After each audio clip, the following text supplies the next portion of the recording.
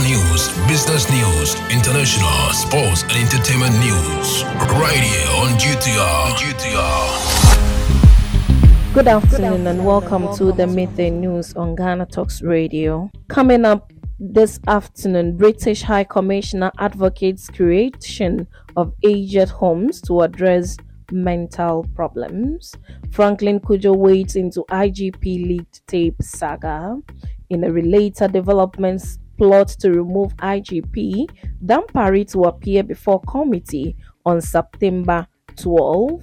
And in other stories, South Africa, Zulu leader Mangosuthu dies aged 95 in South Africa. This business, sports and showbiz is coming in this afternoon's bulletin. The news will be read by Awentemi Akansukum. Now, the details.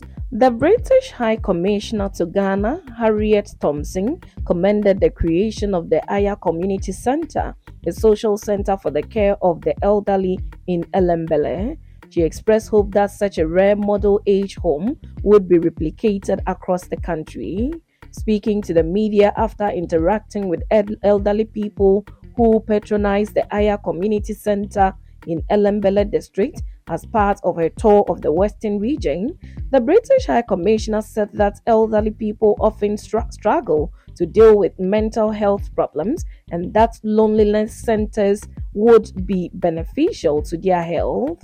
The British High Commissioner to Ghana, who was on a tour of the Western region, visited the Aya Community Centre, a social centre in Ampane, established by the Member of Parliament for Elembele, Emmanuel Amakofibwa, to help care for the emotional and physical needs of the elderly in the area. The High Commissioner expressed her surprise at the centre's establishment when she explained the reason for her visit. After interacting with the elderly at the centre, Her Excellency Harriet Thompson was also presented with an artwork created by the elderly people. The British High Commissioner also visited the Krisan Refugee Center in Elembele, where she interacted with refugees from Liberia and other war-torn countries. Now, President of Policy Think Tank Imani Africa, Franklin Kujo, says that the work of the 7-member ad hoc committee established to investigate the leaked tape containing alleged plan by the government to remove the Inspector General of Police, Dr. George Akufu Dampari, from office in an attempt to manipulate the upcoming elections should have ended when the witnesses confessed to having their voices on the tape. In an interview, Mr. Kujo said, "What is happening initially, obviously, I thought was a waste of everybody's time, and because the 3 men involved have confessed to having their voices, and then to some extent, the things that were attributed to them, they said yes. For me, the committee's work ended there." He questioned why the committee was therefore encouraging some form of storytelling from the witnesses, particularly the police officers, which was gradually leading to a review of the Ghana Police Service's mandate. Meanwhile, the former Northern Regional Chairman of the NPP, Bugri Nabo, has confirmed the veracity of the contentious leaked tape, which purportedly captured a plot to remove the Inspector General of Police, Dr. George Akufu Dampari, from his position. Bugri Nabo made the confession when he appeared before Parliament's ad hoc committee, which was convened to delve into the alleged plot against the IGP Monday, August 28. In a candid admission, Bugri Nabo confirmed that the crucial conversation which sparked controversy did indeed transpire between himself and 3 other high-ranking police officers. He further identified the 3 police officers as Commander Asari, COP Mensah, and Superintendent JB.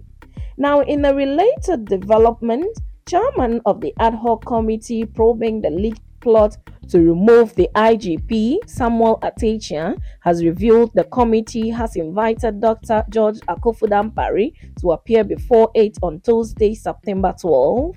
According to Mr. Atechia, the essence of this invitation is to grant the IGP an opportunity for his side of the story to be heard by the committee as grave allegations are being leveled against him.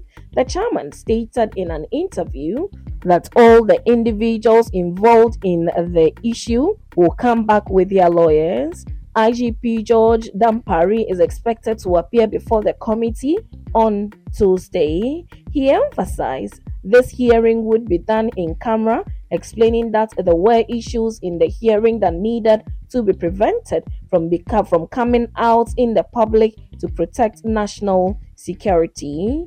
Furthermore, the chairman of the committee clarified that the forum was not being held with the intention of appointing an IGP, nor did the committee have a malicious intention to ruin his reputation.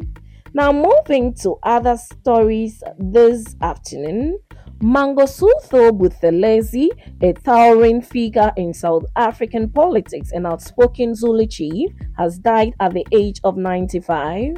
During the racist apartheid regime, he founded the Zulu Party after becoming disillusioned with the African National Congress (ANC). Thousands were killed in clashes between supporters of the two parties in the early 1990s, but he was later welcomed back into the fold, serving as President Nelson Mandela's Minister of Home Affairs. Chief Buthelezi was shrewd but controversial politicians who disagreed with the ANC's tactic of armed action against white minority rule and trod a moderate path as leader of an ethnic Zulu homeland. He was opposed to international sanctions on South Africa, arguing that they would only harm the country's black majority. During the clashes in the early 90s, Nelson Mandela ANC accused him of collaborating with the white minority government. Some feared the violence could lead to a civil war and derail the transition to democracy, which saw Mandela become president in 1994. Many believe that members of the apartheid security forces were working with the Inkatha movement to fight the ANC, but Buthelezi always denied that. President Cyril Ramaphosa led tributes describing Chief Buthelezi as a formidable leader.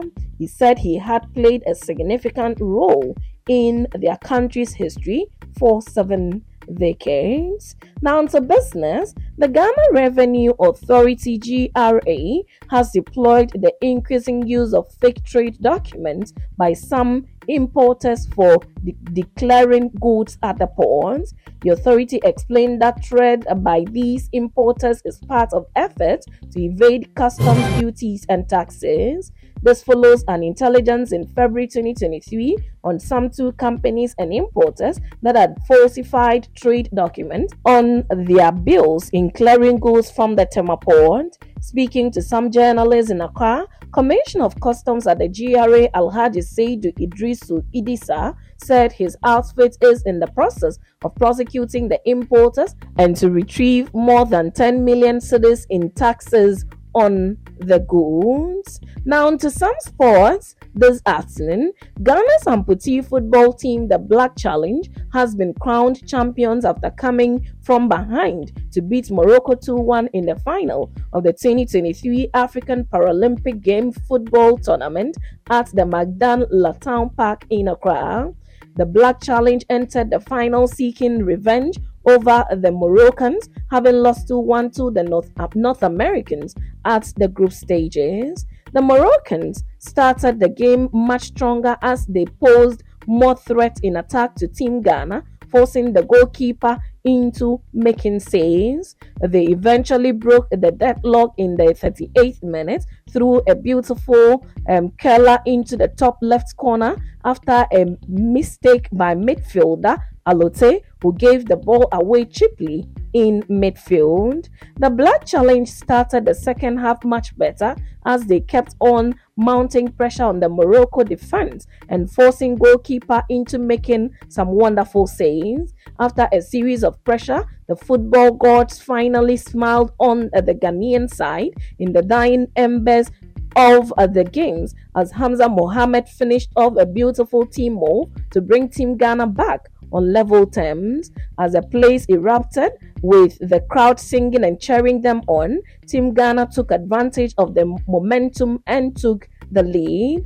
Captain Richard Atta scored from a beautifully worked free kick to complete and give the Black Challenge a 2-1 lead in extra time to win the trophy to Team Ghana. Now, in some showbiz, popular Ghanaian musician and Roughtown record signee Wendy Shea has been involved in a car accident sending shockwave through the entertainment industry. The accident occurred Saturday night on the stretch of a road between ACP and Kobenya in Accra, leaving the artist shaken. She sustained some injuries. A video from the accident scene spotted by the media shows a severely damaged front side of the Jeep vehicle with the registration number plate Shea 21-19. According to eyewitnesses, Wendy Shea's Jeep collided with a tipper truck loaded with sand. And that's it with the Midday News on Ghana Talks Radio. Log on to www.GhanaTalksRadio.com for more of these stories and follow us, Ghana Talks Radio, on all social media platforms. You can also download the GTR app from your App Store or Google Play to listen. The news was read by Awentemi Akansukum, and I say thanks so much for making time. Good afternoon. Get it big, get it here. Listen to all your live mixes, live radio programs, and live entertaining and news package programs right here from GTR, Ghana Talks Radio.